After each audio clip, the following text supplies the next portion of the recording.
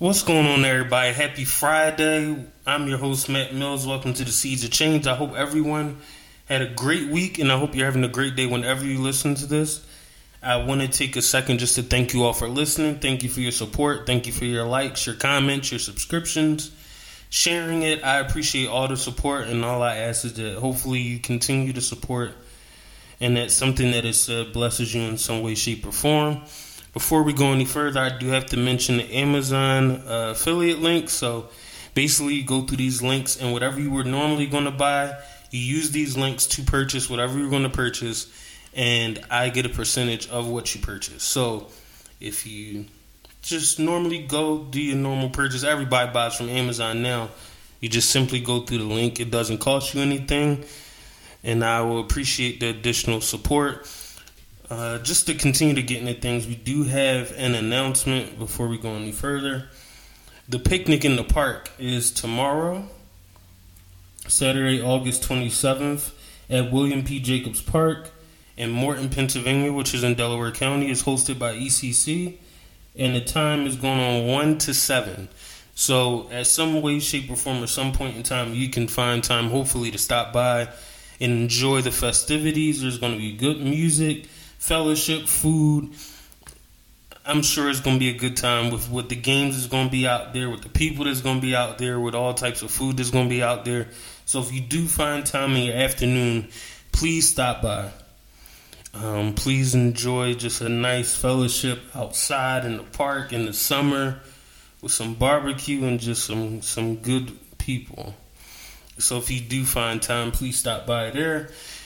And I do want to shout out to the other community events that we attended last week. It was book bag giveaways and community days, and it was a blessing. It was a good time just to be out amongst the people in the community and helping people and sharing resources and giving them supplies. And it was just nice to just be able to bless people and also just fellowship.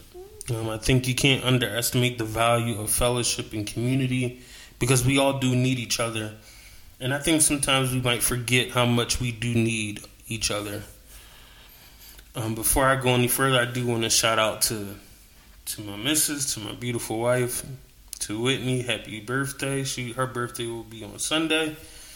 So I do want to give her a shout out, and I just hope that I'm appreciative to have her in my life, and I hope that she enjoys her birthday and feels just as blessed for being able to see another year. I won't be with y'all long, but I do wanted to stop and share something that was on my mind and kind of picking up a little bit where we talked about last week. I do want to read a verse from Psalms 27, and ironically, it is the last verse, and it's a verse that we reread a lot, and it simply says, "Wait on the Lord, be of good courage, and He shall strengthen thine heart." Wait, I say, on the Lord. And the reason I wanted to go to this, because I think that with all we have going on in life, and I think a lot of times we face different issues. For me, it was disappointment. It was anxiety. Some of us experience loss. Some of us experience frustrations. And I think that we will very quickly tell ourselves how we shouldn't feel the way we feel. Or we quickly get influenced by other people for them to tell us how we shouldn't feel. Whether that's because of faith reasons, whether it's because we're men, or because you don't have time to feel that way, where sometimes you need to feel the way you feel. Sometimes you need to process what you're going through. And the reason to wait on the Lord is important, because if you didn't receive your direction from the Lord on how to handle how you're feeling or where you are, you shouldn't give other people that level of power over you. And wait on the Lord is very simple, and it sounds very easy. But the truth is, He's the one that's going to give you the answers you seek. He's the one that's going to give you the guidance and the information and possibly the revelation of the next steps of the plan. It's not all the time the people you're talking to, because they're limited to their own train of thought, their own logic, their own way that they live their life. So they very quickly will tell you that you should not feel the way you feel, that you shouldn't think the way you think, that you shouldn't be having this much trouble in the situation that you're in. My advice to you, if you face yourself or you're in this circumstance, is to wait on the Lord. Where people are possibly shaming you or putting pressure on you to move past something or move on from something, my advice is to wait on the Lord. You need to pray about it and seek God and see, what is He saying to you where you currently are? And if you don't hear Him or you can't hear Him yet, then you just continue to wait.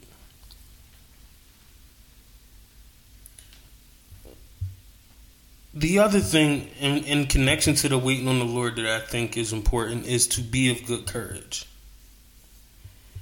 And thinking about being of good courage, it projects being in a good space. It projects that you need to be in a good mood.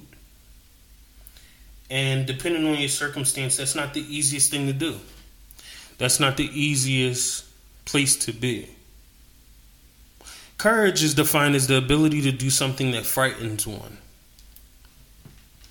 So many of us, it's pushing a person to act a certain way or to project that they're just in a good mood, where I would challenge you that you shouldn't. I think you should acknowledge and embrace for a moment where you are, how you're truly feeling, what you truly think. And then in the midst of that, I believe and I challenge you that your baseline of good courage is that the Lord is coming. I wouldn't challenge you to pretend you're in a good mood or pretend you're in a good space or to pretend that you're happy. But based on the beginning of this verse and waiting on the Lord, I would challenge you that your good courage should simply be the fact that you know the Lord is going to come. That the Lord is going to answer your questions. He's going to answer your prayers. He's going to empower you. He's going to give you what you need. I think many of us as believers and even just people trying to persevere in life, we're very quick to push past or push aside how we're feeling. And we're very quick to put on the front, either to just thinking that'll help us move forward or for the people around us to perceive us a certain way. We're very quick to push aside our real emotions, our real feelings, and put on a facade to move forward. Well, I would say that that's not the healthy part. That's not where we should be. The good courage and the thing that should be hard is having the faith to believe that the Lord is going to come. That He's going to comfort you. That He's going to meet your need. Is where I would challenge you your good courage should be. Because the third part says He shall strengthen thine heart. So you wait on the Lord. You basically believe on the Lord. And in your good courage of that belief, He'll strengthen you. We have to be honest about where we are. Whether it's a mental health difficulty, whether it's sadness or bereavement or pain, anguish, we have to face the reality of who we are and where we are.